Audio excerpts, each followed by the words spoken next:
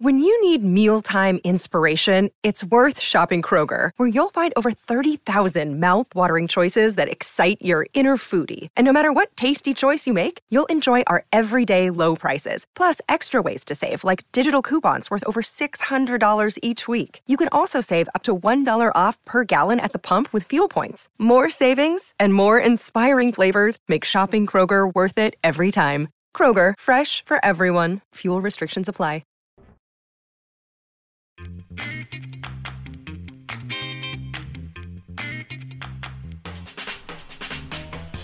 Oh, what's going on, everybody?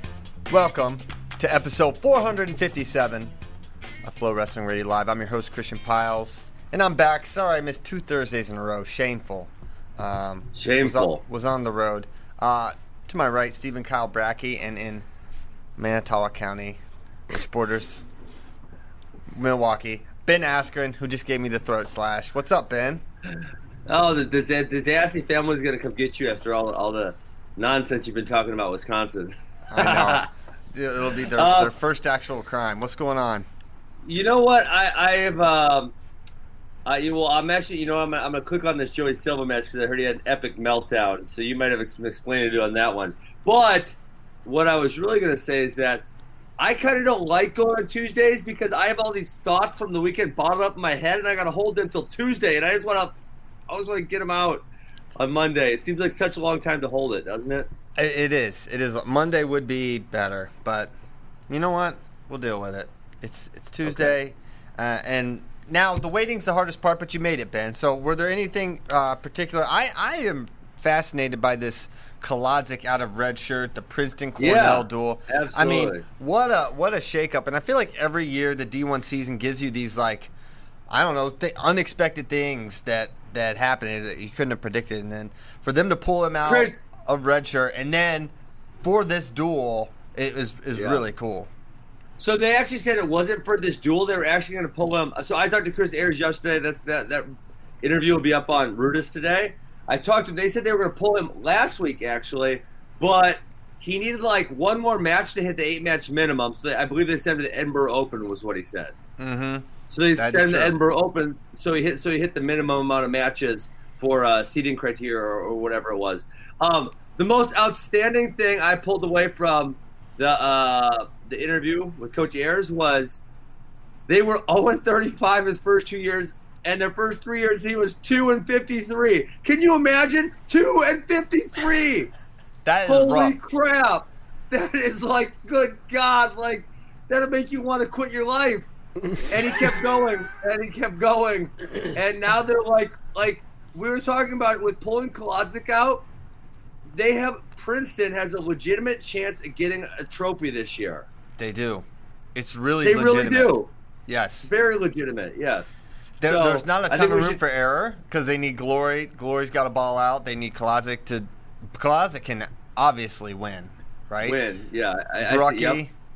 Yep. So those are their big three. And obviously they have Quincy Mondays in there. They got a few other guys that'll probably score points at nationals. But I kind of brought this up to him. We talked about this last week of the top 7 at 149. It's like you could mix them up and throw them, and they could end up in any possible 7. Or do you just go ahead and put Matt Kolodzik number 1, or where do you put him on there? No, he's not number. Spay put him at number 4. You guys got to rank him. Yeah, he's ranked now. 4. Oh man, I looked yesterday. I didn't look today. So O'Connor outplaced him last year at NCAAs. Yeah. It's not like Matt has a body of work this year of beating a lot of elite guys. He has his only ranked win is over Hunter Richard, I believe. So it's a scenario like this is tough to rank him anywhere, but I think 4 is fair. He's 2-time All-American, correct? 3 times. So he's All-American. I mean, so obviously he's got, the best credentials of anyone in this field. Although, I guess Coach Ayers did bring up the fact they did not outplace Austin O'Connor at the NCAAs last year. But Austin O'Connor also has lost to Patrick Lugo this year. So maybe that should be taken into account.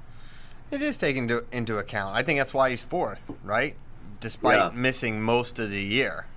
I think that's why he's where he is. And I think it's cooler that they pulled him for the Cornell duel. I think that's more exciting. And, one thing, I think we saw there were a lot of really big duels this weekend, but Princeton Cornell, Yeah. NC State, UNC were the two biggest ones. Oh my God, we actually talked. Did you see how packed that duel was? Me and Coach Ayers talked about that. Wild, yes. It was insane. Oh my God. I Filled to the rafters, all the way up. Saturday morning, I was just watching every point of view video of all the celebration, the pandemonium when they won heavyweight, because it was that crazy. The crowd was that wild. A real credit to Coach Popolizio and staff for building. I mean, there was no fan base at NC State 8 years ago, right? I'm sure the stands were vacant, and now for him to have built something in a place where wrestling is not tradition rich is so impressive as well. Yeah, I mean, and that whole triangle down there, they call it, with UNC and NC State being so good, that's going to be a really fun rivalry, because I feel like, everyone's able to participate since they're really so close in there. And then obviously you have Campbell, which is only like a 30-minute drive, and Duke was starting to have some success, and they're really struggling this year. So yeah, that's a really kind of becoming a hotbed of wrestling down there. Yeah, it's awesome. Very exciting to see, and hopefully it trickles down to the high school scene, and North Carolina becomes a more reputable high school wrestling state. But back to Princeton Cornell. Yeah, because you didn't bring up the most important point. The most important point is Ben Darmstadt, baby. Darmstadt over Brucky. Our man did it, Ben. Where did he come from? What do you mean? Where did he come from? Coming out of nowhere. Well, I mean, he was struggling. He was struggling at 184, and then he kicked Patrick Boogie's butt. Like, it wasn't really all that competitive. No, it was not competitive, and a Ferrari needs its fuel, right, to run. So they tried to make him some sort of a Prius down at 184. That's just not going to work. Coach Cole came to his senses. He's a great coach. He made the right decision, got him back up at 97, and it was a decision that made sense, and he's wrestling well. And I think with 197, it's kind of dealer's choice who could make the finals opposite of Colin Moore. And I don't know if Ben will... Really? I don't feel that way. I feel like if we have optimized Ben Darmstadt, he's ways better than everybody else in the field. Yeah, okay. I guess I agree with that. I don't know if we're getting optimized Ben Darmstadt, but if we do, I feel like he's second best in this weight class for sure. Okay, yeah, I agree with that. I do agree. I think that based on Brecky's got some rebuttals because Noah. I mean, I don't know. It has nothing to do with Noah Adams. I just don't know how he's like far and away better than everybody else in this field, and how you know that. Well, we know Kyle has a West Virginia shirt under that sweatshirt you're wearing right now. It is a nice looking sweatshirt. Thank you. Plain white tee today. No West Virginia stuff. Wow. Okay. Very well, relatable. I mean, here's what I'm saying. He just whooped Patrick Brookie. Noah Adams was not very good whatsoever last year. Jacob Warner's dropped a whole bunch. There's no one in this field where you're like, okay, that guy's really good. He's outstanding. And we've seen Ben Darmstadt be really outstanding. Obviously, he had the down NCAAs last year, I would say. But or was that 2 years ago now? Well, 2 years ago, he was in the semis. Sorry, semis. But then he semi-slided, right? Yeah. Yeah, so that Jared was. Hott That was of West Virginia put him through the mat. It was very rude of Jared Hott to do that, and he didn't quite recover. So I mean, when you look at the season he had that year, I mean, he was really outstanding, and it was against, in my opinion, a field that's tougher than the one there is this year. And so if we have optimized Ben Darmstadt, I really feel like he's making the finals against Colin Moore. Yeah, that would be my prediction as well. Though Noah Adams is an interesting. I'm putting Noah Adams in. This may sound weird, and we'll get to this match, but kind of like a Mason Parris category where. Really? Well, let me finish it, and then maybe it'll make more sense, or maybe it doesn't. But it was pretty clear based on the early season results that Mason was a little different. Was a lot different, but to which degree, I wasn't quite sure. Right, and then he beats Stencil. Mason Parris this year, she's Louise. And now he beats Stencil, and I'm still like, okay, yeah, but the test is going to be a Cassiope, and he destroys Cassiope. I'm like, okay, he's there. And with Noah Adams, he's been really, really good all year long. I believe he's undefeated. Yeah. Right? But hasn't really faced the guy where I'm like, this. If he beats this guy, then I'm going to know. right? And Noah Adams hasn't done that yet. Mason Paris has, and now I'm like, Mason Paris, this dude, he can go with Mason Gable. Paris. Yes, that's what I'm saying too. I mean, holy crap, that was a butt kicking. So I didn't watch it live. I watched it after the fact, and I kind of read through. I'm like, okay, it sounds like fairly dominant. But then, like even Cassiope's reversal, it's like you kind of thought he was going to get pinned there. He hit him with the Vision Quest armbar reversal. I haven't seen that since Loudon Swain. Yeah, I mean, Paris didn't take the post out on the other side of the bar and got reversed, but it was like Paris had that bar tight, and for a minute you were like, damn, is he going to deck him right here? And then he gets rolled through and reversed. But then he goes back and decks him in the second period. It was wild. Wow. It was so impressive to see him beat Paris like that. And you know that dump? Seriously. We talk about the dump all the time, and it's you're always like, yeah, but he's not going to hit that on this guy. He's like, he dumped Cassiope. No, hold on. But for me, the crazy part of that was, heavyweight, a lot of that dump is you have the momentum as you go from your feet, and boom, and you hit it right. There's the momentum. He actually didn't get the arm until he was already on the mat, right? He gets his first shot stuffed, then he grabs the arm, and then he dumps, and you're like, he got all that power from all the way down there? He has to be freakishly strong. There's one time, I think it was after that takedown, they go out of bounds, and they got a fresh start in referee's position, and he literally just grabbed Cassiope's wrist, and Cassiope was like halfway up, and he literally just flung him down like with one arm, and Cassiope just smacked his face off the mat.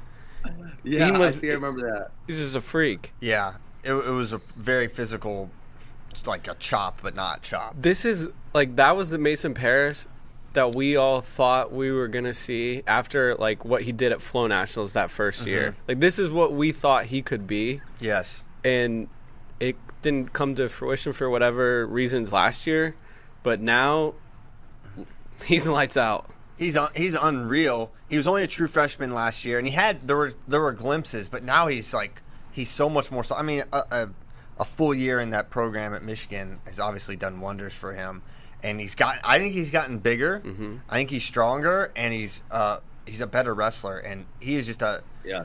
I never. Anyone that's listened to this show consistently knows I am just like, I pick Gable to win basically everything there is, and I don't really give a lot of consideration to his opponents. Like, even with Cassar, I was like, you know what? He's better than Cassar. Hold on. Christian, prior to Saturday, were you giving any consideration to Cassiope? Because I was starting to think... None. Maybe Cassiope could... I mean, how about... I was thinking maybe Cassiope can slow him down and make it a close match. I do think it would be a decision against Gable, but okay, that's because Gable will win 10-5, 5-2 type of matches against guys he's way better than. He's not the... he bonuses plenty, but I feel like someone of Cassiope's caliber in folk style, I don't think he would bonus him. But I did not think it would be a competitive match.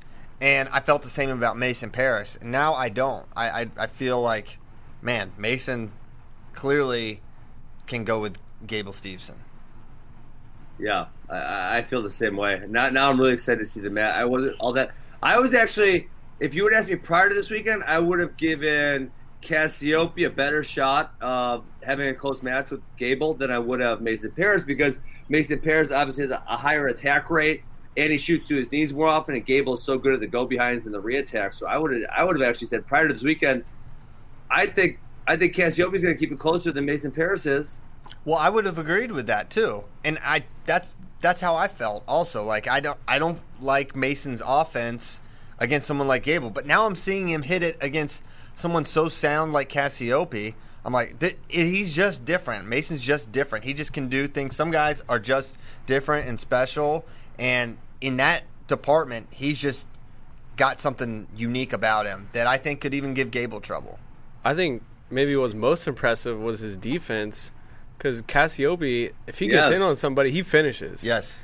And twice, and ended up leading to the pin, he countered him and scored. And his athleticism was on full display, and he's probably the only guy in the country that can match Gable with that. And that's what I was going to say. If you think about what gave Gable issues with Cassar, it's athleticism. A guy that could match him speed for speed. Now, I don't think Paris is probably as athletic as Gable or Cassar even, but he's pretty dang athletic. And that spin around defense was that looked like a lightweight hitting that. And Cassiope, I mean, I don't know if anyone's ever hit that move on him.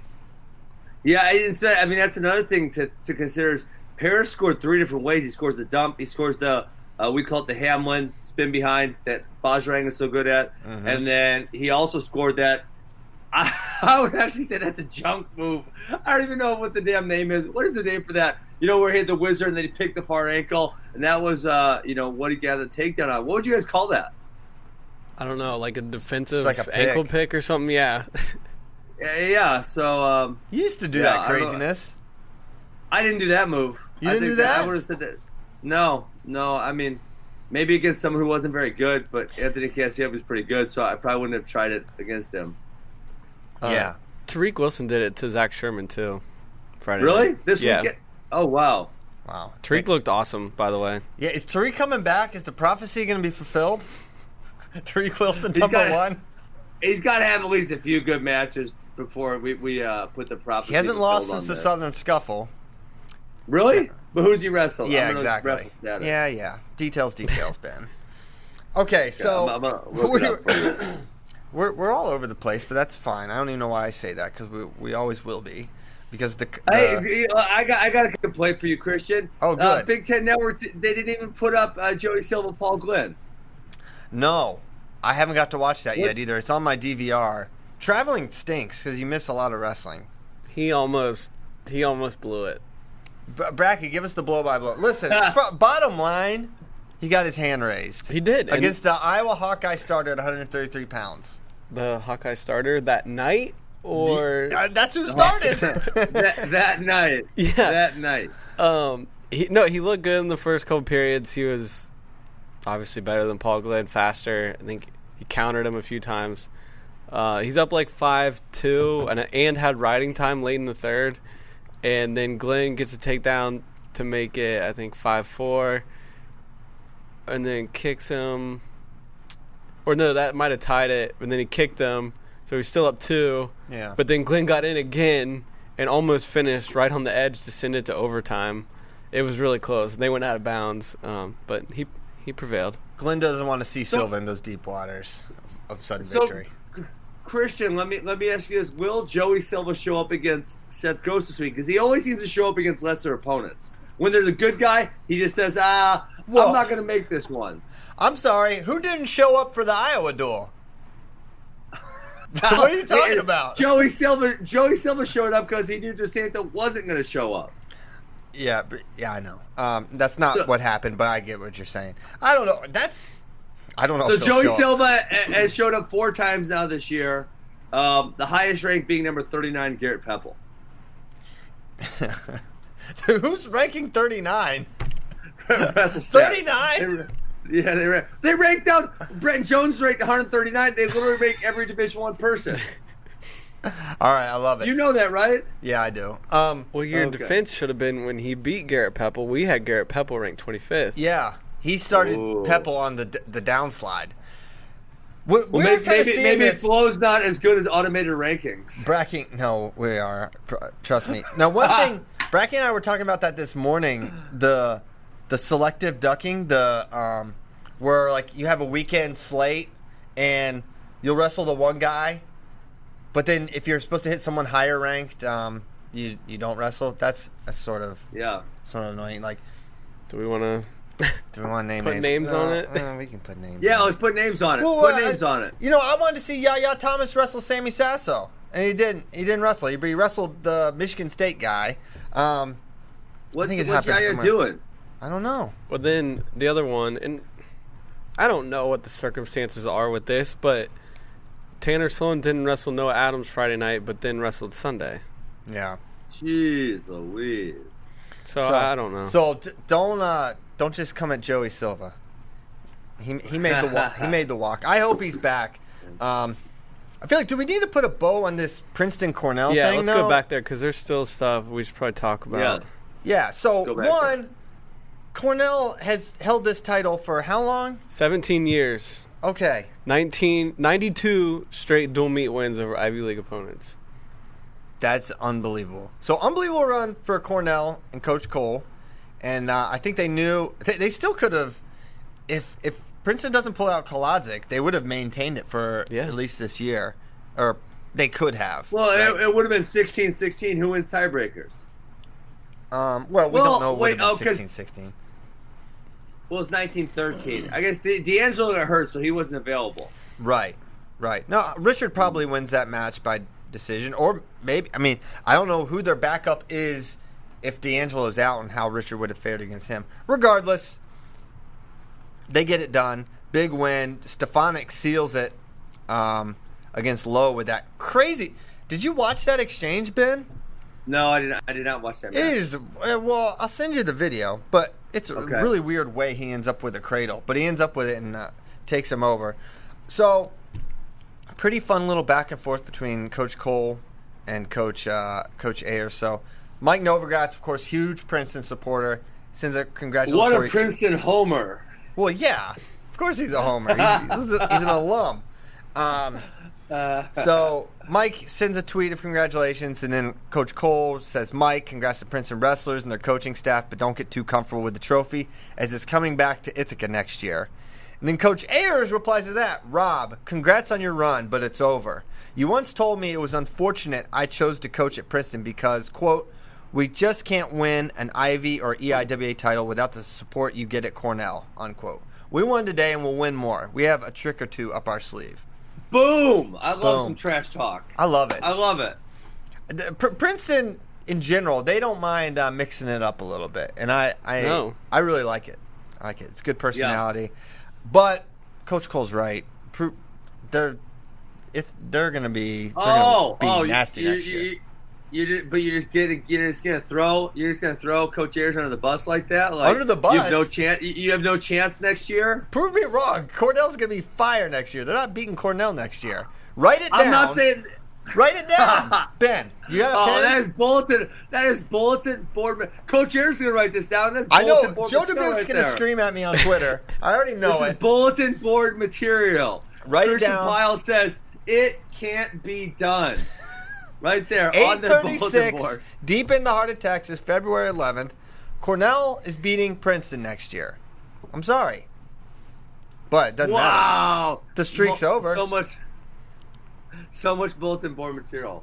That's great. Okay. Before Travis Bell cries some more on Facebook, he wants me to mention that Trent Hilger didn't wrestle Friday and then did Sunday as well. Okay. Yeah.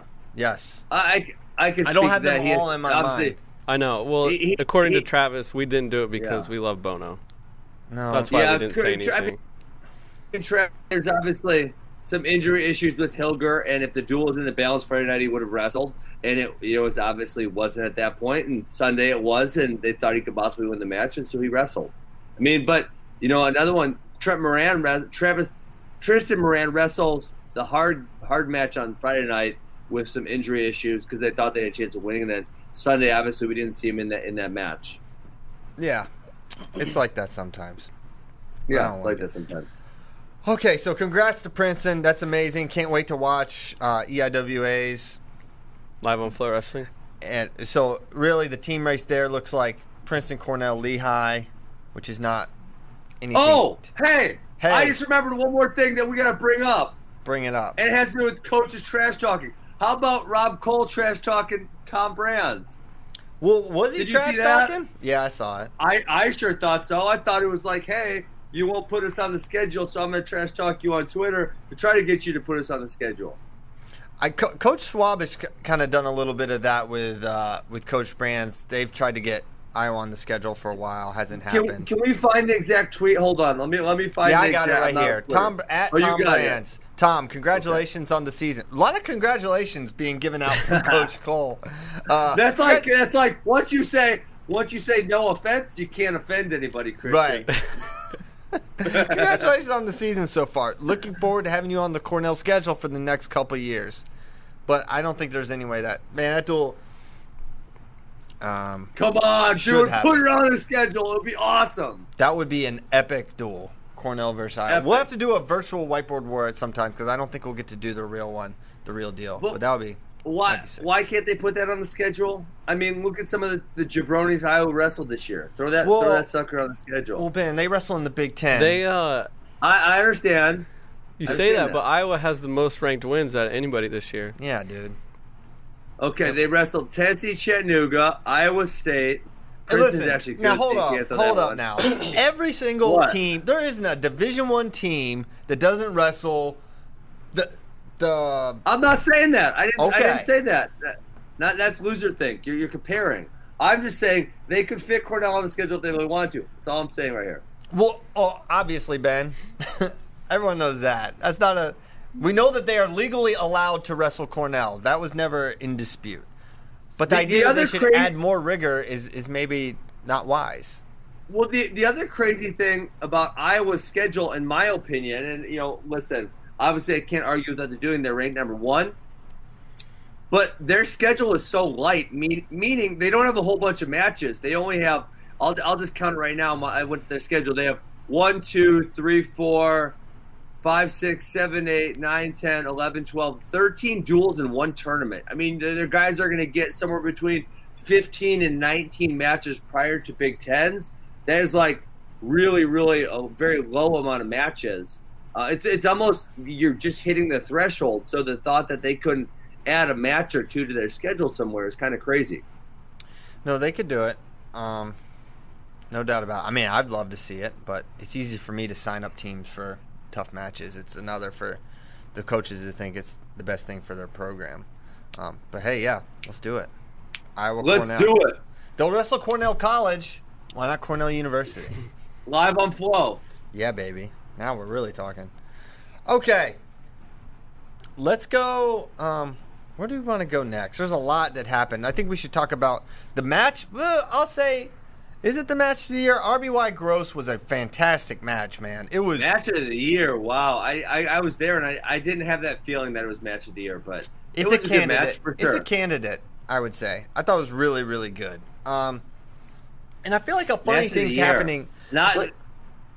What are other candidates for match of the year? 'Cause I was there. I felt like, hey, this is a really good match, but I did not feel as though it was match of the year candidate. What's our other candidates for match of the year? I don't know. That one stuck out to me. Maybe we can come up with a better one.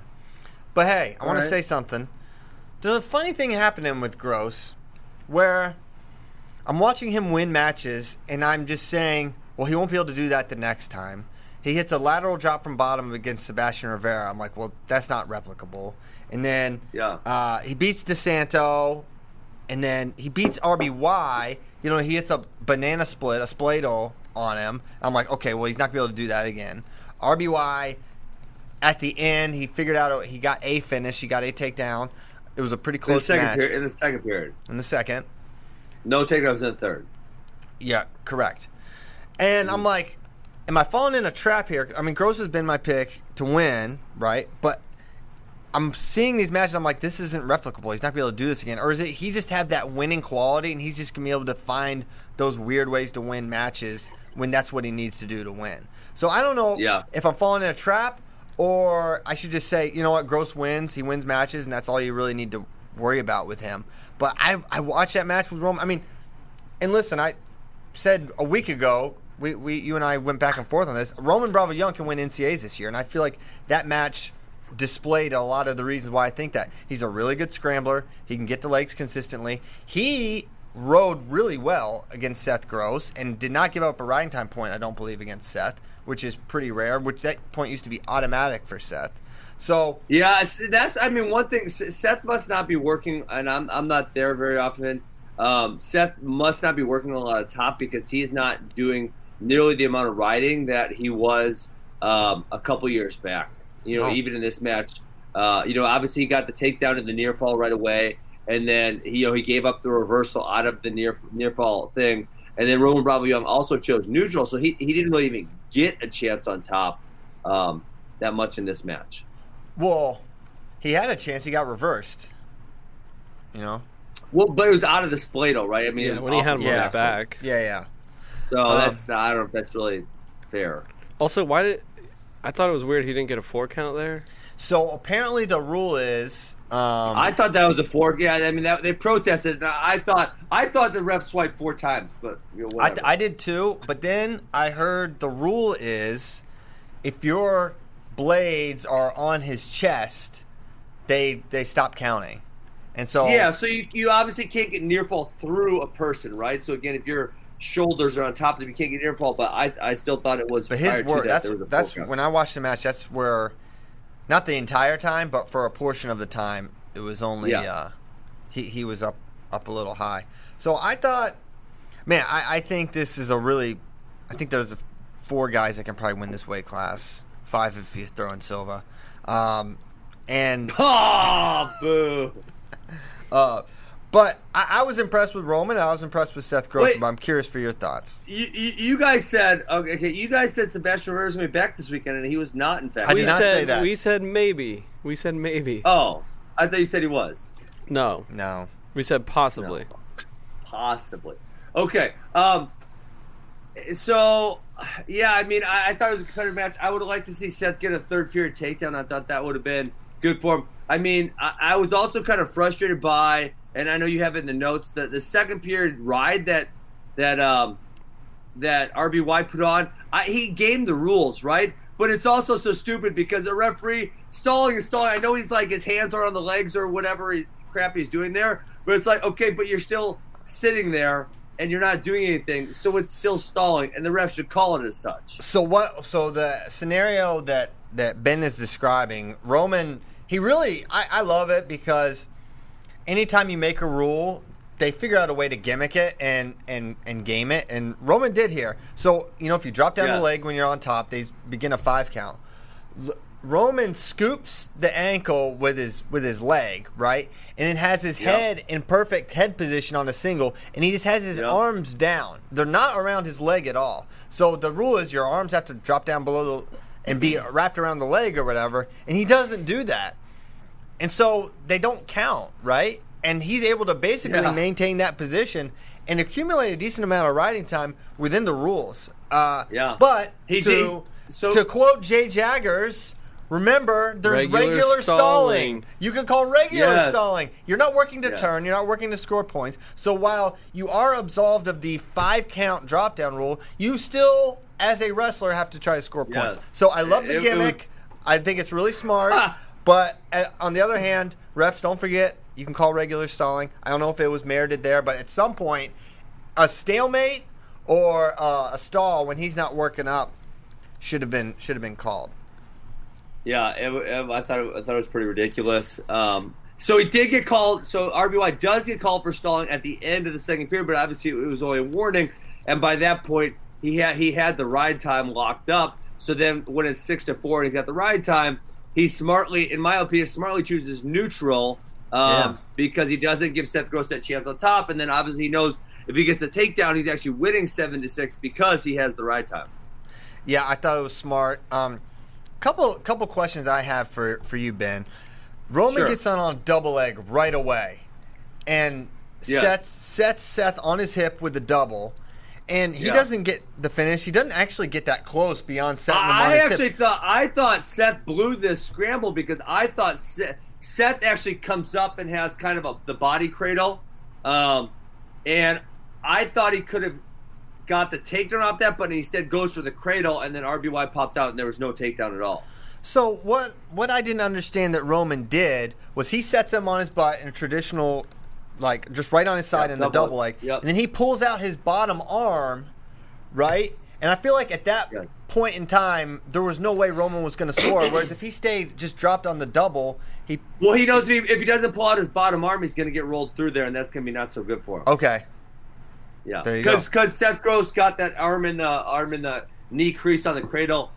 He's over the top, so he's got that kind of that body cradle that he likes to go to. If Roman leaves that bottom arm in, he's got no post going that way now, and Seth loves to roll people through, so that's probably gonna happen. So pulling the post out is a good chance, but then what he's got to do is he's got to stop Seth from scooting. But Seth's so freaking good at scooting that he was able to scoot out and then put himself in a good position. And I thought Seth should use that body cradle to try to drive Roman into the mat to get the takedown there. Instead, he tries to go to the cradle and he pops out. I'm very glad I asked. A little lesson there. Okay. Also, another thing I'm noticing about Seth that I'm curious, I feel like he ends up like on his knees, like kind of turtled up in short offense underneath the guy when guys are trying to run behind.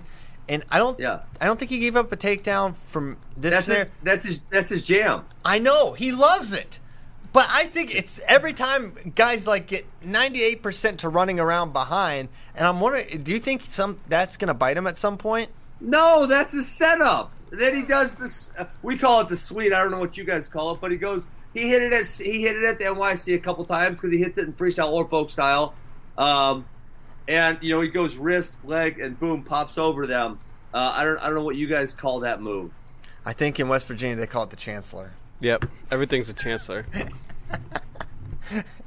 Okay, hey, it was a really good match. I thought Roman, he had a standing single early in the match, and Seth did that crazy thing where he just pulls off the 2-on-1, throws the near leg in, and Roman made a really nice adjustment where he doubled off from the single leg standing. So you like the adjustments. If you're a Penn State fan, I think you'd say, okay, he lost. Roman gave what did you think about Roman giving this thing right after the match to Seth? He gave I don't mind a little trash talk, but I don't think it really affects Seth that much. And if I was Seth, I would have I would have came back with a little something there because it's like when Brooks said, I'll pin you or something, and Zahid says, bro, it's 6-0. Where was your energy during the match? That's what I would have came back with. Yeah, the scoreboard is always a fun one to point at in those scenarios, I guess. Yeah. Okay, any further thoughts on Roman? Are you stock up? Or you feel the same about him? I feel about the same. I think he's got great skills, but hasn't been able to get over that hump against Seth or the bet. Obviously we say DeSanto, he did get over the hump last week, so I guess I'm putting my foot in my mouth here. So what are the seeds going to be for Big Tens? Because Rivera hasn't wrestled anyone, so how low does Rivera go? He needs to be the 4 or the 5. I really believe that. So you're going Seth, RBY, DeSanto, Sebastian, and then who? Piotrowski. I mean, where's Alvarez in this? Now Alvarez got Piotrowski. Yeah. So he's 6 probably. I think Sebastian and Piotrowski are the 4-5 in some combination. There's this scenario where Sebastian just gets thrown in there crazy. He needs to wrestle this weekend. Yeah. Yes. Otherwise, he's going to get like the 8 and wrestle gross in round 1. They wrestle at Rutgers, so he'd be returning to his home state to take on Sammy Alvarez.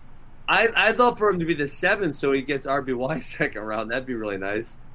That would be wild. I don't know that he will, but yeah, we'll see. He needs to come back. He needs to wrestle. It's jacking up the seeds. Sebastian, you're jacking up the seeds, man. So he didn't wrestle in the duel against Piotrowski, but he has this stupid injury default loss to Piotrowski. He was winning in the third period and couldn't finish. Is that going to keep him behind Piotrowski? It should. It probably should. Yeah. He didn't duel him, right? And they were on the schedule. And he technically lost to him in that match at Midlands, even though he was winning. That keeps him behind Piotrowski for sure, I think. So now he's 5 at best. So now we could be looking at he's either a 5 or a 6 now. Yeah. And honestly, if he doesn't wrestle against Alvarez, and Alvarez beats whoever they put out there, then where are we, right? Or if Alvarez beats him straight up, then he's at the 6, which means he's hitting the 3, and we think the 3 will be DeSanto, so it'd be Seabass, DeSanto, quarter. Oh, baby. It's almost a good thing, but it's kind of bad. So that'll be we'll follow along. We don't know what they're doing. We don't know when he'll be back. Yeah, let me see. What is I'm pulling up what Big Ten wins does he have this year? So he has a loss to Seth Gross, I think, and a loss to he's 0-2 in the Big Ten. I thought Nomad said he had one. No, all of his wins are non-Big Ten wins. He's right. Okay, he's 0 for Big Ten so far. Oh, that's why he needs one. Yeah, he needs to get that one. Hey, quietly, Jared Verclaren kind of coming along. He beats Cole Martin. He gives Brayton Lee a really tough match. I wish they would have saved the block though, because that was did you see the scramble? No. It was a very sketched. Okay, so he tries. I don't know if it was a leg pass or something, but he's almost in on a takedown.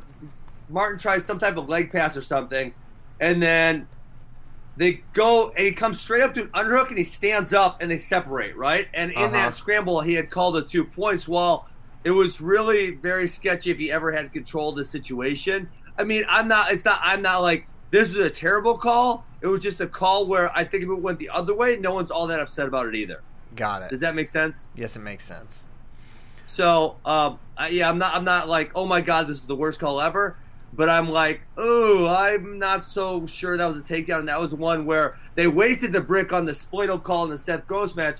And I'm sure they would have really, really, really liked to have that brick back for that one. Yes. So, and I'm referring to the Brayton Lee match for Verclair. Yes. He was right there to win that match. Couldn't close it out late. I mean, Brayton chose neutral down 3-0 going into the third and managed a way to come back. But I got to say this. Watching Roman and then watching Brayton Lee, they've got to change this. They got to make a rule when Brayton reaches down, grabs a foot, and he just pulls the foot out again. I just watch it. It makes me uncomfortable. I feel like guys are going to get hurt. He does Christian, what? I think you're overestimating. Like, I saw it happen like 12 times in the Wisconsin-Penn State match. It's like, it's just part of wrestling. It's like, right. it reminds me, after the DeSanto, I'm like, shit, is everyone going to hurt their knee? And then I watch Wisconsin-Penn State, I'm like, that's just wrestling. Like, people get their knees pulled out. You twist your leg, your knee doesn't get hurt, it's fine. No big deal. All right. It looks, I don't know. I love Brayton Lee, but when he does it, looks like, if you watch that Wisconsin-Penn State match, it happens all the time. It happened like a whole bunch of times. Okay, I will. I don't like it. Okay. I just want to say that. I don't like knee injuries. I don't want to happen. Hey, listen. I gotta excuse myself for Thursday nights. I need to stop drinking. I woke up early and third cup of coffee. I gotta pee again. I gotta stop doing this. I forget that I'm stuck here for 90 minutes. I'll be right back. Stuck here. All right. Well, Ben Askren urinates. We will proceed. A couple little notes. Little Rock lightweights giving Arizona State some problems. Yeah.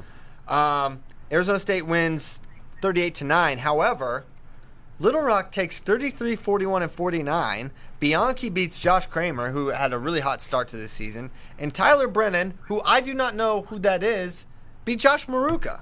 So great job by Little Rock. I know who Tyler Brennan is now. Yeah, Maruka not having the best season. No. And Kramer was ranked the majority of the year. It's kind of sliding now too. But yeah, hats off to Little Rock. Man, it's not easy. It cannot be easy to come out, start a program, and be competitive right away. And they have been, right? They've been competitive teams. So I think that's really exciting. We talked a little bit about them on Thursday because we were talking about Iowa's facility getting approved and new facilities popping up across the country. And Mike had just visited out there, and their facility is beautiful. While he's back. Sorry, guys. Wow. I gotta remember, stop hydrating before your freaking podcast. Yes, podcasting 101. That's how you got to remember to prepare your body, Ben. Well, not prior to this, my podcasting schedule had not been live, so it's like, hey, if I gotta go take a pee, I go take a pee, and then we edit it out. It's no big deal. And now we're live, and everyone on Facebook knows my urination schedule. Only a small part of it, because you've been able to make it happen without leaving us before. No, okay. I did on Thursday. I did on Thursday when you were gone. Oh, really? Yes. Wow. I had to pee. Okay. Real bad. Well, I can't complain because I wasn't even there, like a coward. All right. There's a lot of different directions we can go. Helen Maroulis is back, and that's great. Oh, okay. What? Are we going to finish the Wisconsin-Penn State duel? Okay. We talked about the Martin match. We talked about the Moran match. Obviously, I figured you guys would rub my face in it. It didn't go so well for Wisconsin. Oh. Evan Wick specifically had a really rough match. Sebastian and Brooks was a fun match. He lost 3-2, but it was a good one. And then Hillgrab with injury issues doesn't wrestle. So I just thought we could kind of put a bow on that one. It was Bobby Douglas got honored. That was pretty cool. Seeing him, I haven't seen him in a number of years. That was an awesome little thing. Yeah, that was cool. Good of them to honor Coach Douglas, true legend of the sport. Chenzo, I think I've said I did not like the matchup for Wick against Chenzo, and think Shinzo kind of showed why there. He's really good. He's wrestling. Maybe I was impressed by his ability to keep Evan Wick broken down and ride him. Like, I mean, I know he's done some decent riding in the past, but I don't ever think of Shinzo as being a beast on top, and he grinded Evan out on top there. Has Wick struggled underneath? I feel like has Marinelli ridden him? He has. Marinelli's. I think it a little bit. Yeah, not like Friday night, but he has a little bit. Yeah, I think he situationally struggled with getting away against good guys. But yeah, good win for Penn State. Nick Lee is still on a tear. He majors Tristan Moran 14-1. He pins Mitch McKee immediately. And Ben, can you put out a PSA? All these people are getting pinned while they're getting released. These Penn State guys are tricking America. It's like it's a trap. I told you it's embarrassing. How does it keep happening? This college wrestling. This is embarrassing that this is happening to these people. I mean, I used this trick in high school, for God's sakes. But by the time you're in college, someone releases you, you don't just freaking turn into them. Yeah. Simple.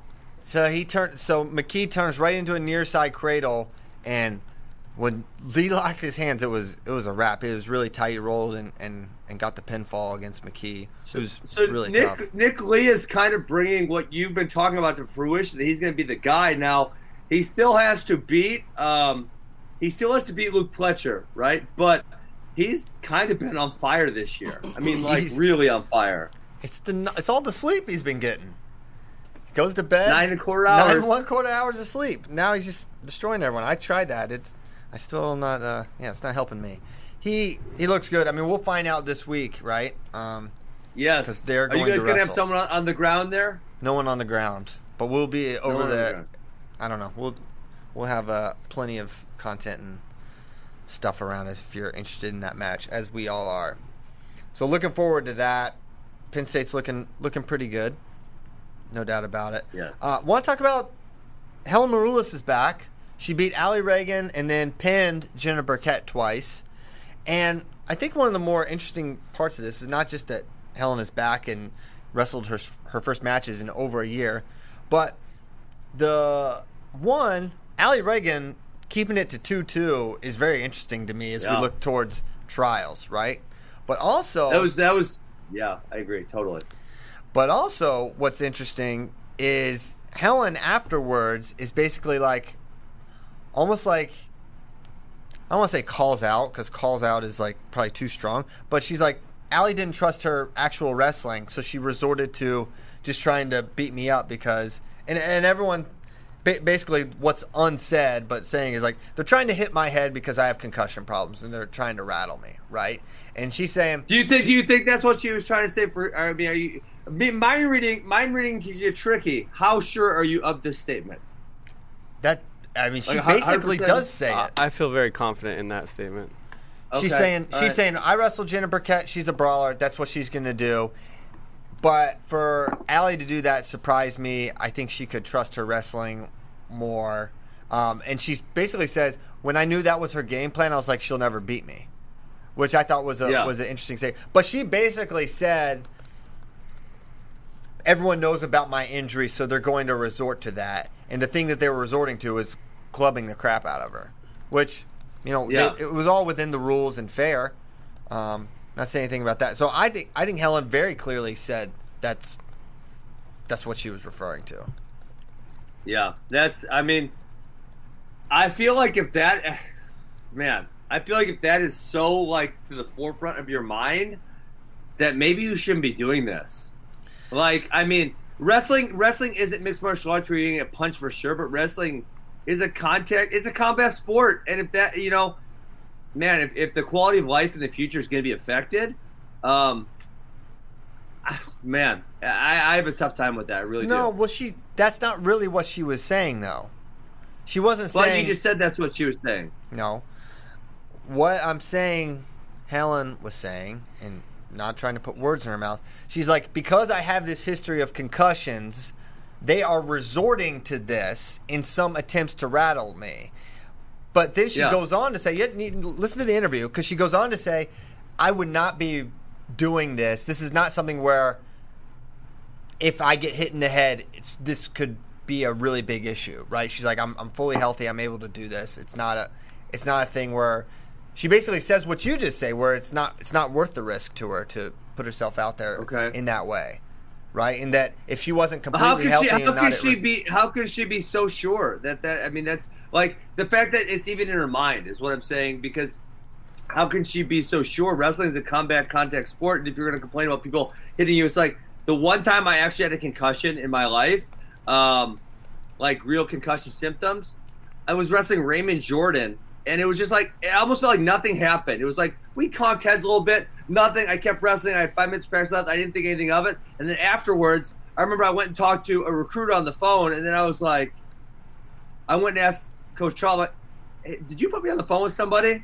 And I'm like, oh, and then he said, yeah. And I'm like, oh, damn, I got a concussion. Like, I'm not remembering. And then, a couple hours later, everything kicked in and it was fine. Well, I don't know. I would not say that Helen even complained about what Allie did. No, she's just saying, listen, maybe we shouldn't talk about it anymore. Listen to what she says, because it's very much like that's her strategy. She's not going to beat me. She's not going to beat me by beating me up. She got to out wrestle me and trust her skills. That's what she was saying. Yeah, she more got asked about how she thought the match went down, and she pretty much was like, I was surprised she didn't shoot more. Because that's what Allie Reagan's known for. She has those quick, low-ankle shots and everything, and she really didn't fire them off. She tried to just kind of push Helen around the mat with an underhook a lot of the time, and it didn't work out. Yeah. Fair enough.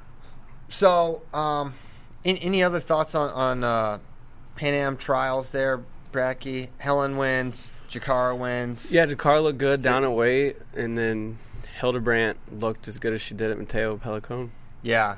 I feel like that those three will be on the team ultimately. I think they're our best options at those weight. Okay. Next up, why don't we? Where do we want to go next? We could go the wrestling nomad rule. We'll call it that. If they ever change the rule in NCAA wrestling about taking away team points, we got to call it the nomad rule, at least internally within Flow Sports. So Coach Branch goes wild about losing a team point, which he didn't even know he lost at the time, which was funny. I didn't realize he didn't know. But basically, he went and complained about a call to a ref. And you can actually, if you go and watch the full event replay and you scroll between 184 and 197, you can hear basically everything Coach Branch says. And he does not swear. He doesn't, insult the ref. He's fighting for the call that he doesn't get when they call his guy for stalling, and it decided the match at 184 pounds.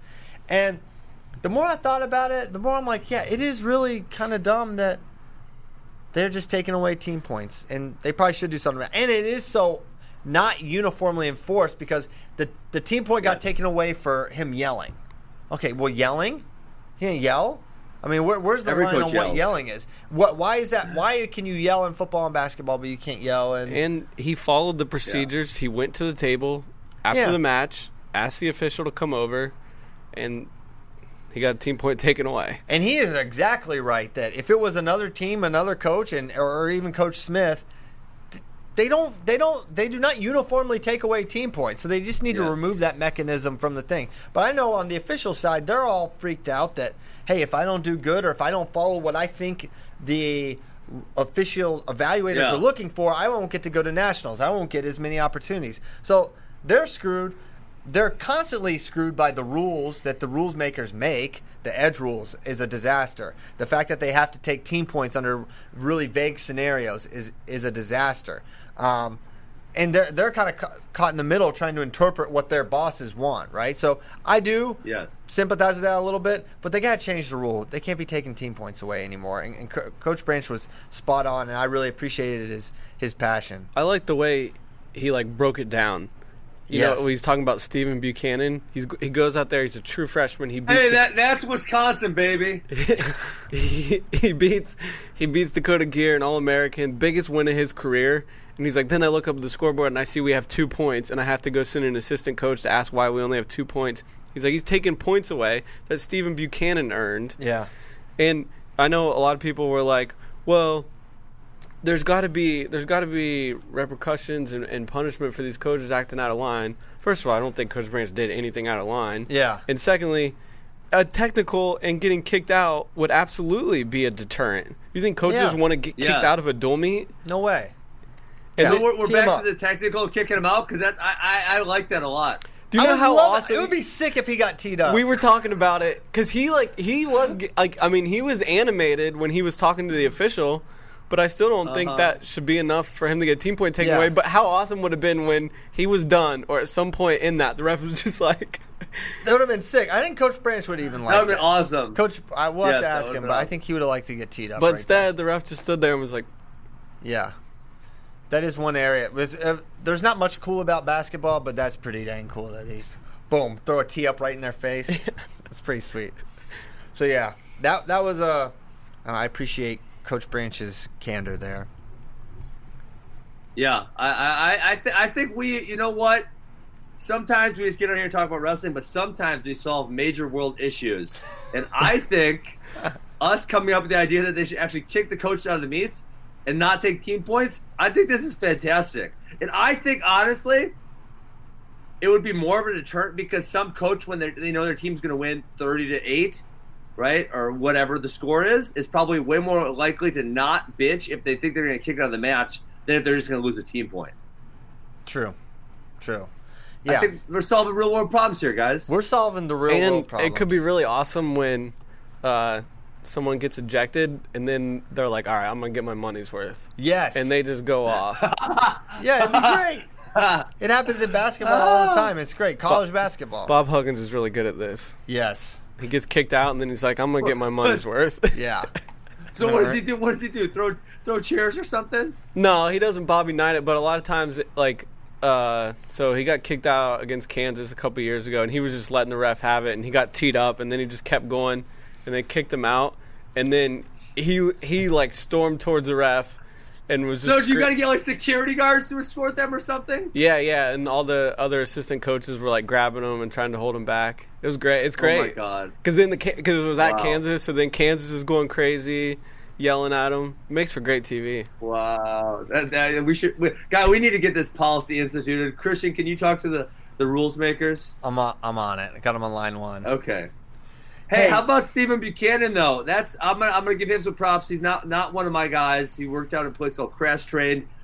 I did coach him at the junior duels one year, and I remember thinking like, wow, this kid goes really hard. Like he didn't totally know what he was doing, but he just kept shooting and shooting and shooting and shooting.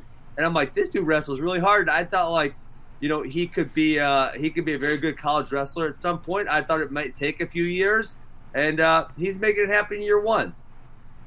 Yeah, 23-8 on the year. He's been really good. They Coach Branch, I think he has a pretty good eye for talent. He can find those under the radar guys and make them really tough. Yeah. Coach Branch actually recruits. He gets quite a few Wisconsin guys comparatively to most colleges. He's got about 6 to 8 guys out of Wisconsin in the last handful of years. That's good. So yeah, he beat Dakota Gear. Someone asked an interesting question on Facebook. Tom Ruger. What could coaches do, like when baseball managers kick dirt on the umps, or they like throw bats like on the field or balls? Got a great like one. What could they do? This is too far, but they need to untape the mats. They just start going there and pulling the tape off, and then balling it up and throwing the tape ball at the ref. I can't remember his name, but I'm pretty sure the Pittsburgh Pirates manager one time took like third base with him. I like it when they steal the bases. Yeah. If you listen, actually, now that I think about it, if you're gonna steal a base or kick dirt, I think untaping the mat one strip is pretty comparable to that. Yeah, maybe you take the anklets. Take the anklets. Yeah, put them in your pocket. Gosh. Now I have the anklets. Have fun doing the red and green thing. Yeah. I just made your life harder. Yeah, that would be really good. Wow, that's funny. Who would have the most creative meltdown? Oh man, Taking the tape off the mats. I think Coach Martin would do something awesome. Oh yeah, Coach Steve Martin he won't let us down. He'll do something cool. Put his little his flair on it. Speaking of that duel, just real quick, nothing really too surprising outside of Buchanan, and then Reese Whitcraft actually beat Montoya Bridges. He seems to be coming on as well. He's good. Hey, I don't know about the size of Reese Whitcraft, but is he someone they could get down to 125 pounds. I know John Smith loves to make people cut weight. He doesn't look huge. No, I honestly think he probably could.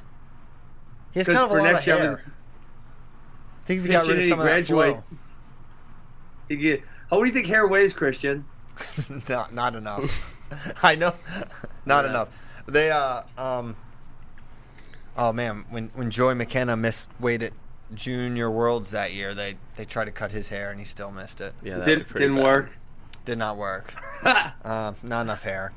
So okay, that's enough hair talk for one show. Maybe you could have made 65 if you had cut your fro, Ben. Did you ever think about that?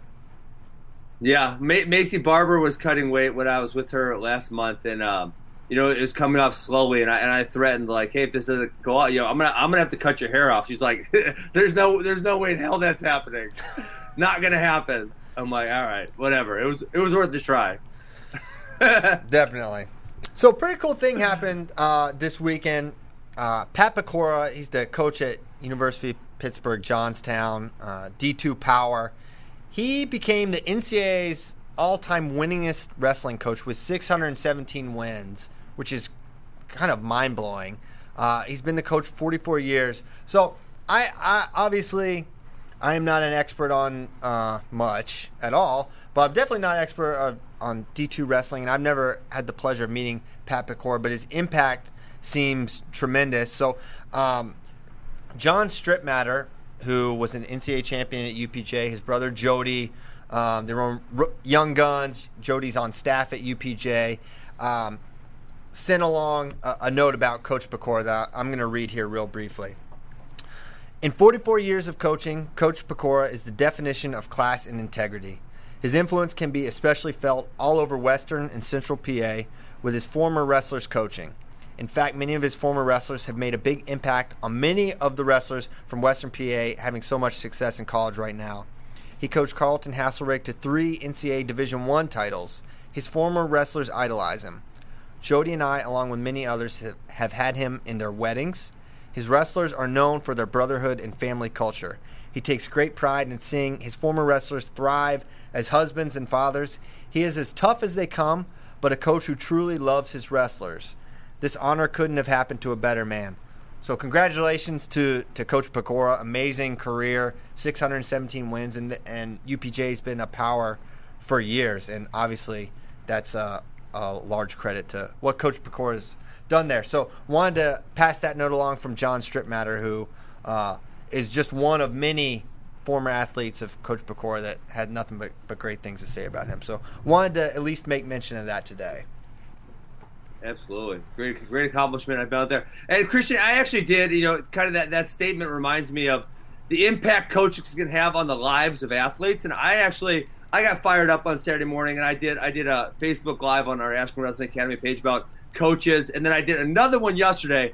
And so can I give you my 2 points of concern or points of talk and get your feedback on it? I love it. I listened to the one yesterday. It was great. Please go. Oh, okay. So, the first one was about, sometimes one of the things I hate, the tactic I hate most is when coaches, especially with high school athletes, because high school kids are especially impressionable, when they use things like, oh, are you not tough enough to do this? Or what the hell were you doing out there? And they essentially put down the kids, right? Because kids at that point in their lives already lack a lot of self-belief, a lot of confidence, and so you're crapping on that, right? My theory is that a coach's job is to get athletes to believe in themselves, because that can not only help them in their wrestling career, but that can carry on. And I know that was what wrestling did for me, is it allowed me to believe in myself, allowed me to understand that I was capable.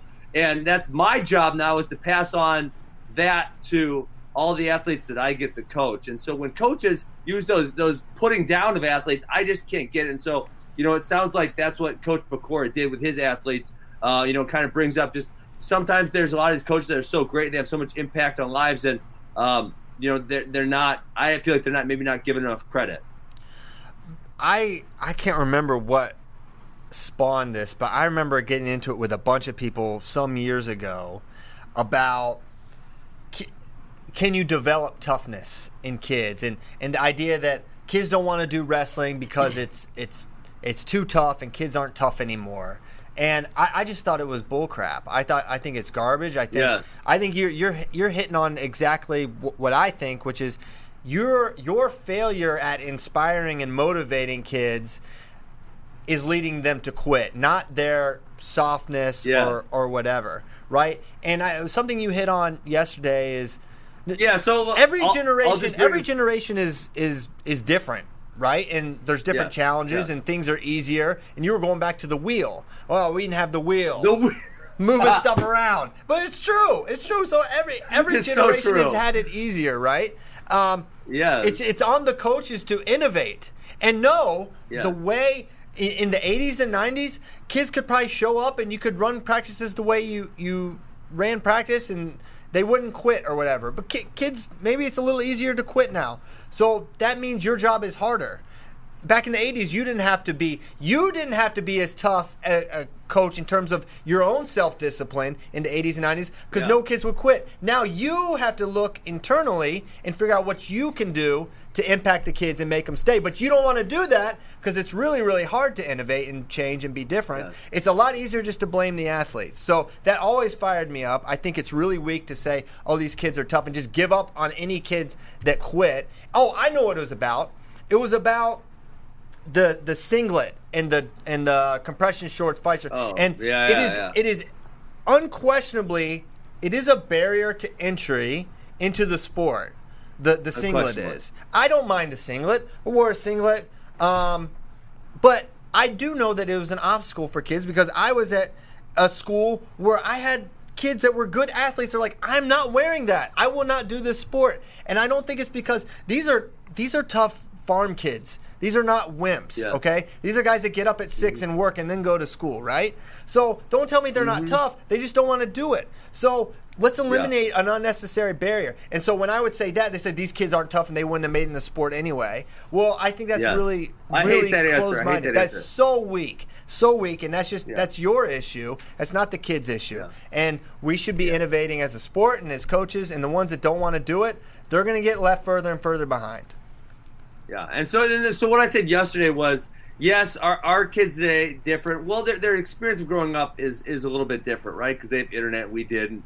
But our generation had TV. The generation before that probably didn't, et cetera, all the way back to the wheel.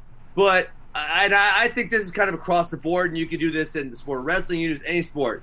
Any sport, any activity.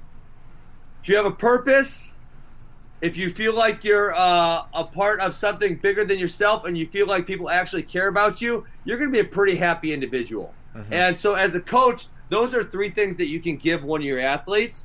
As a boss, that's something you can give your employers.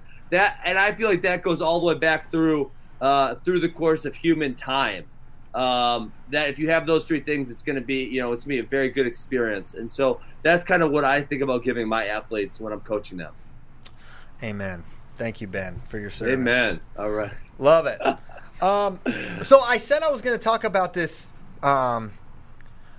PIAA dual forfeit stuff, and I don't even know, Ben, if you're like familiar with what happened. I read through some stuff, but I would like to be more informed before I comment.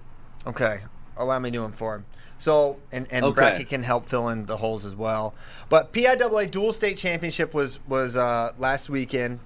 Great tournament. It's awesome. I wish Virginia had dual states. I think it's really cool, but they don't.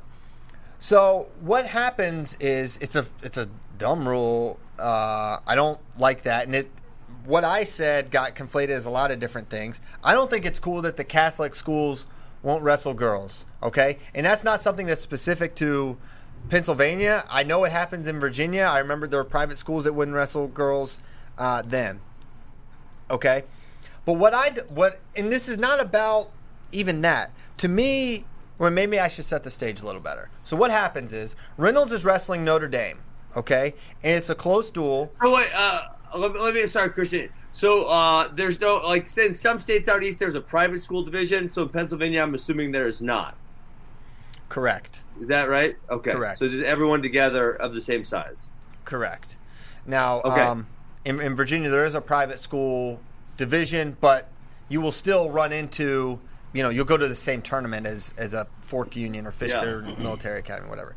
So, got it. Reynolds is wrestling Notre Dame, and they have a starting 6-pounder, right? That's a boy, a man that they use in every single match, except for against Notre Dame, where they put out a girl because they know that the Catholic schools won't wrestle him. So instead of trusting their starter to earn pin points, they put their starter that they trust in all their matches out of the lineup and insert the girl to earn forfeit points. Which I'm not saying it's against the rules. I'm not saying they should change the rules. I'm saying it's lame. I'm saying it's cheesy. I think it's antithetical to the purpose of high school athletics, right? Like, to me, I think you wrestle your team against their team, and you don't look for these little shortcuts to the win. Was Notre Dame's 106-pounder really good or something? Is that the issue? I think they were pretty. No, they very well could have won the match. I think it probably would. I think they did have a good 6-pounder.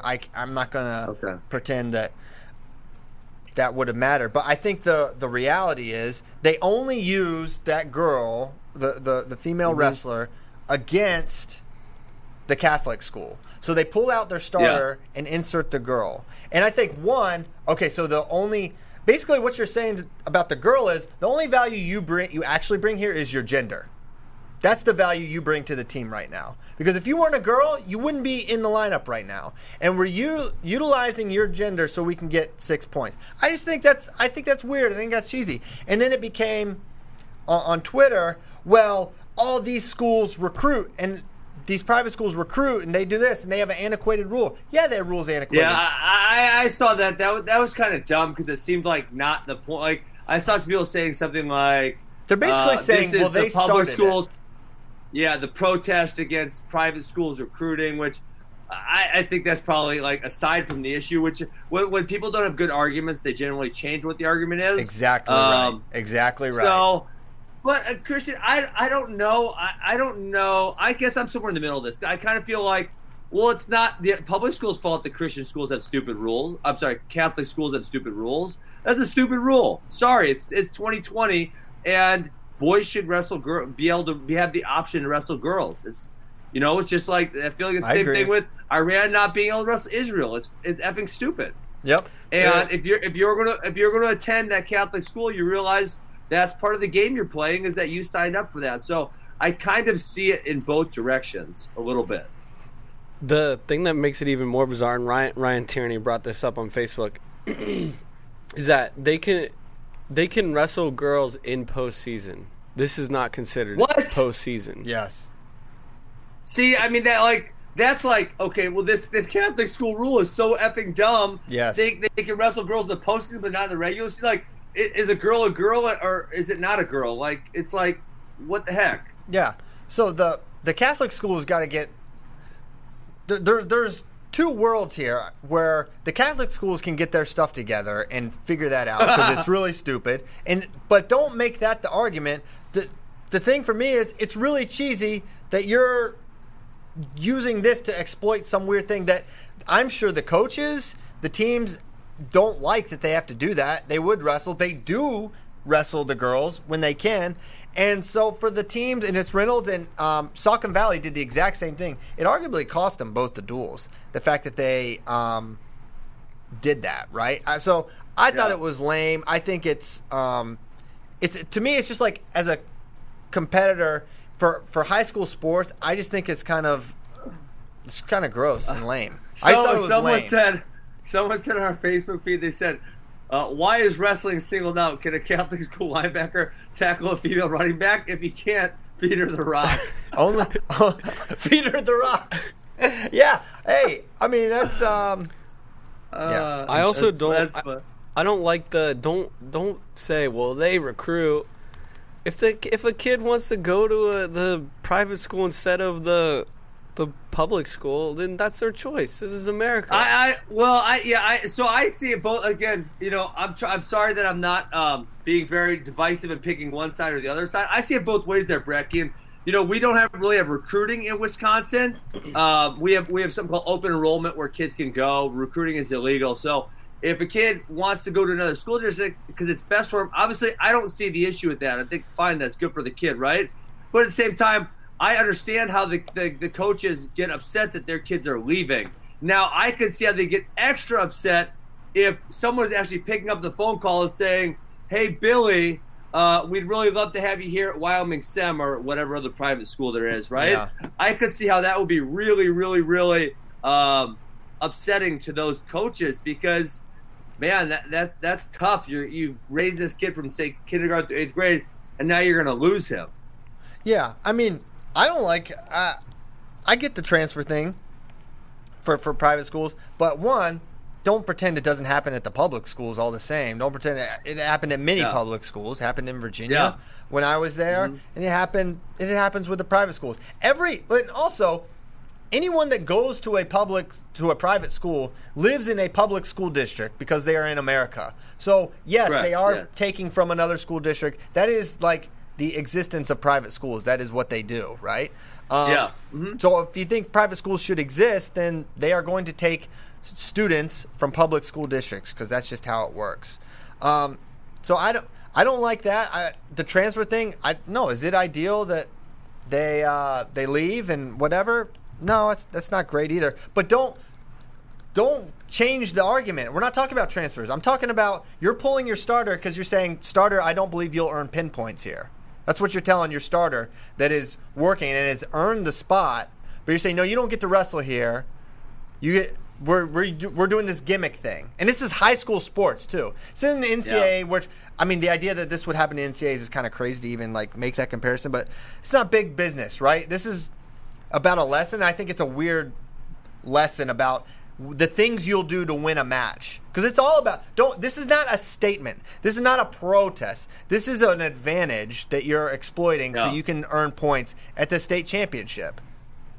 Why do the Catholic schools have such stupid rules? That's a dumb rule.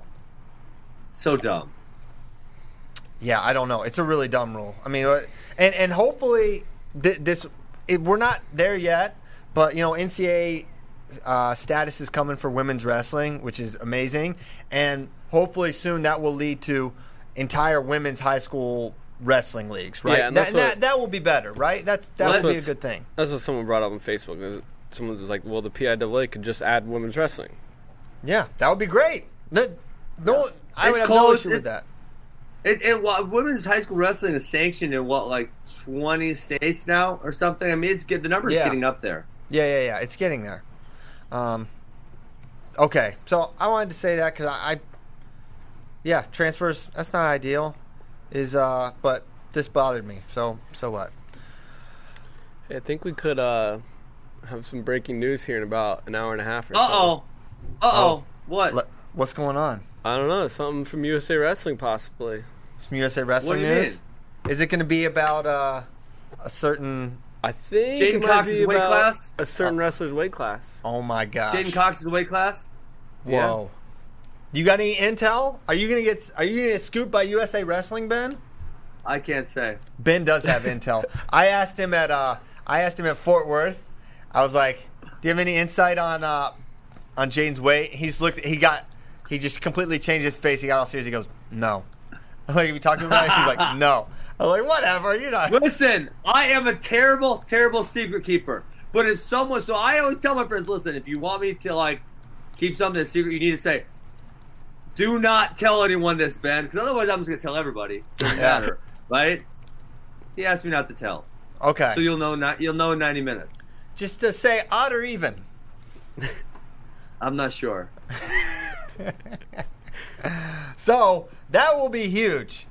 Wait, so why are they announcing it today? What's special about today? Well, he's wrestling this weekend in Cuba. I don't know. I guess they just want it out there. Or so is it going to be a press conference, or what is he going to do here? I think a release. I think it's just a press release. Yeah. A press release. Okay, got it. Because I did see he was wrestling this weekend, so obviously, he's told me that he wasn't going to tell anyone until he stepped on the scale at the Olympic trials, which obviously can't happen now that he's wrestling this weekend. Yeah, or could it be a testament? Could it be? He could trick Cuba and say, "I'm not going to step on the scale, but let me wrestle anyways." Hey, I got a question. All right, well, since you don't have to say what weight, But I am gonna. Do you think there's any way he wrestles a weight this weekend and then ultimately changes it, or do you feel like he has made his decision and he's going that way? I don't have a good answer to that. I would hope he's changed. He's like picked his weight class. I would hope. I mean, I can't say specifically, but I would hope that he has it picked by now.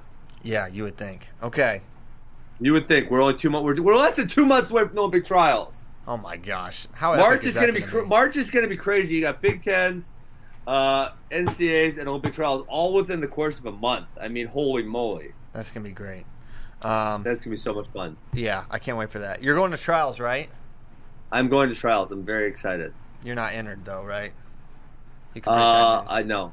No, I'm not. You know what? I've been wrestling a little bit with Keegan O'Toole to, I can't like fully. I don't want to. I'm not trying to whine on radio or nothing here, right? But the hip is like, once I retired, I actually realized like I gave myself a break. I realized how bad it was, and like there's a lot of positions I can't really wrestle in. And so, but I have been trying to help Keegan and Parterre, get ready to make a junior world team and whatnot here. Heck yeah. Go so Keegan, if I could just go Parterre, I might enter. Just guts. Hit that high gut. All right. Absolutely. Want to go to some questions from friends? Did we hit everything we got? I mean, we talked about Big Tone versus Cassiope. We got two more days. We got Wednesday and Thursday. We're gravy. We should I think Oh, I know. You know what we didn't hit, Kyle? What? Sometimes you put out a tweet and you're like, it's you don't think about it and it blows up and you're like, wow, people really appreciate a tweet. Sometimes you think, I have a great tweet, and you put it out and you don't get that response and you're like, how did this tweet not go over? And so I put out what I thought was just an outstanding tweet this weekend. And it was a picture I stole from you guys, and you stole it from Nelson Brands, and he had his hand around Austin DeSantis and it says brothers. So I screen captured that, and I said I didn't realize Terry Brands was Austin DeSantis' father. Everything makes so much more sense now, and I thought that was going to be really funny, and no one liked it. So I hate all of you. You're not happy with 6 retweets and 156 likes? Well, that's pitiful. Pitiful. It's a solid tweet. Why didn't it take off? I don't know why. Who knows? Maybe his Twitter's algorithm didn't like it. I think maybe people weren't smart enough to realize that was Nelson Brands, who was Terry Brands' kid. Maybe that was why. Well, yeah, who knows? But you know what? You miss 100% of the shots you don't take. So keep tweeting, Absolutely. Ben. How many followers are you up to now? Quite a few. Oh, my gosh. 305,000. Approaching 306. Wow. Rapidly. Okay. Absolutely. We should... I don't know if we mentioned it. Michigan State beat Wisconsin. Yes, they did. I know you don't want to hear it, Ben, and we'll be Wisconsin haters and everything, but that is a massive win. I think their first one over Wisconsin since 2008. I mean, it's... Listen, say what you want. No Moran, no this, but that is a tremendous accomplishment for Michigan State, where they've come in the last couple of years, that they would be competitive. Listen, do you think this is the first time Michigan State has faced a team like Wisconsin and they had some starters out? No, this happens all the time where guys are missing or whatever, and they would lose that match. And now they're winning the matches because they're way, way better than they were. I think it... Yeah. That's another thing. That's why I like the dual rankings, because it's just the result, right? And doesn't matter. Your dual strength is your ability to absorb guys not being in the lineup. That's a part of dual strength. And they were not as strong as Michigan State. And while Wisconsin will outplace them in NCAAs, it doesn't matter. They lost the duel. They were better. Everyone knew that date, and they didn't have it. So congratulations to Coach Chandler. Really, Wisconsin only had one starter out, which is Tristan Moran, which that does probably, in fact, change the outcome of the duel, Tristan being in versus being out. The other match, Pete Christensen beat Nick May earlier in the year, and then he lost that match, which was upsetting. The other thing is, Garrett Motto looked, oh my God, he killed Bo Piper. I mean, he looked so good on Friday night. He looked awesome. We didn't see that coming at all. We thought it might coming. have been Sharon Brock. Yeah, but I mean, Garrett Motto, it wasn't like I could have seen an opportunity where he maybe sneaks out a close win, but he kicked Bo Piper's butt. It was a whole bunch of takedowns, stalling points, maybe a turn, everything. I like Motto. He wrestles so hard. Yes. wrestles really hard. So for him to lose to Jake Tucker, I mean, Tucker's good, but he's not great, right? Yeah, I think he might have been able to mount a comeback. He got headlocked. That headlock really put him behind the 8 ball.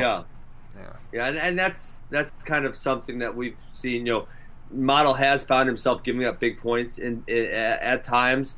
And so, you know, if Model wants to be in the match, one of the things he's got to do is, you know, keep it close, or even better if he gets the first takedown, but otherwise keep it close early or get the first takedown. Then it's kind of a downhill battle for him.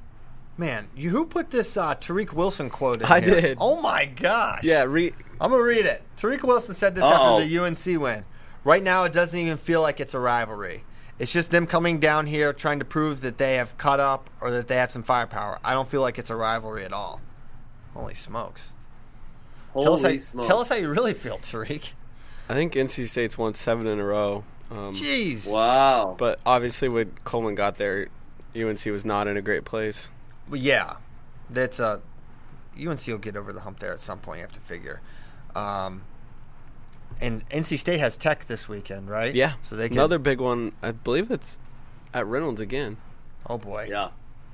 Yeah, the ACC is tough this year, man. They ain't playing. No games. And then Duke will be better next year. Okay, let's get to some questions. Does Ben Askren still think RBY can't win NCAAs? Asks Dave. I'm going to go with yes, he's not going to win NCAAs. Can't. You think he can't? I think he cannot win NCAAs this year. Next year, we'll give him a chance next year. Rassel fan, if he has less of a chance next year, by the way. If Lee Majors Pletcher, will you party on Nomad? True. Or feel guilty for doubting Lee recently? I haven't doubted Lee. I have my because I've continued to pick him, but my respect and fear for what Luke Pletcher has become is what. I feel like Christian Piles is the biggest Nick Lee fan around. Exactly. What is this guy talking about? What is he talking about? I don't know, Rassel fan. Well, I've been saying, okay, yeah, Luke Pletcher can definitely beat Nick Lee. Well, I don't know. Maybe they feel I've wavered a little bit, but no, I'm still squarely in the Nick Lee camp. Okay. An everyday toaster says, wants Ben Askren to give your wrestling dad bod Hall of Fame. You, Ben, Daniel Cormier, Mike Basile, but I feel like this is more your expertise. Well, I should have done my research. I should come back tomorrow. Cormier is obviously in there because, obviously the way he looks. You can't be a heavyweight. You've got to be below. You cannot be right. You cannot be a heavyweight. Throw me some good names out here, guys. What's the name of the Becca kid from last year? Ryan Anderson. Ryan Anderson. Man, his dad bought at age 17. Yeah, that's amazing. Dad bod, no kids. That's pretty tough to do. He was a dad bod at 145. Yeah. 152, whatever he was at. I know. He would miss weight at 62, go up to 52, win 26. Yeah, I mean, it's pretty rare to have a dad bod and be successful at the sport of Division I wrestling. So maybe you'd have to go international or someone who kind of was like, I'm sure there's a few Russians that were overweight. Kurban Aliyev has an amazing dad bod. Right? I mean, there's got to be some of those guys. Yes. They go a little lighter on the steroids. They start, they grow a little older. Got some good skills though. Still, they get off the ladder, so they're out of the Gregory Rodchenkov. I'm not saying Seth Gross has a dad bod, but he doesn't look like all the other 133 pounders. He does not look very intimidating. If you saw Sean Charles, she was like, if I saw that dude, I wouldn't even warm up. That's a good line. If you saw Seth Gross around, you'd be like, I don't even got to warm up for this dude. I ain't worried about that. And then, all kinds of problems. Speaking of Seth, Joseph Floyd wants to know, is Seth Gross getting too comfortable with letting guys in on his legs? I'll throw this to Ben. That's where he wants guys. Well, I mean, genuinely, he's until so they good take him there. down. There does become a line where I'm gonna say no. That's just kind of he's got a level of comfort there that very few people do. Until I will not say until he takes me out, until he loses. Which, the DeSanto match I think was a great example of that, and he changed for the next time. Yes. How many slaps to a chair would it take for Nomad to equal the amount of destruction and decimation that Hidley provided to that poor little chair? I'll set the line at 6.5 Nomad slaps. Trent Hidley, did you see this video, Ben?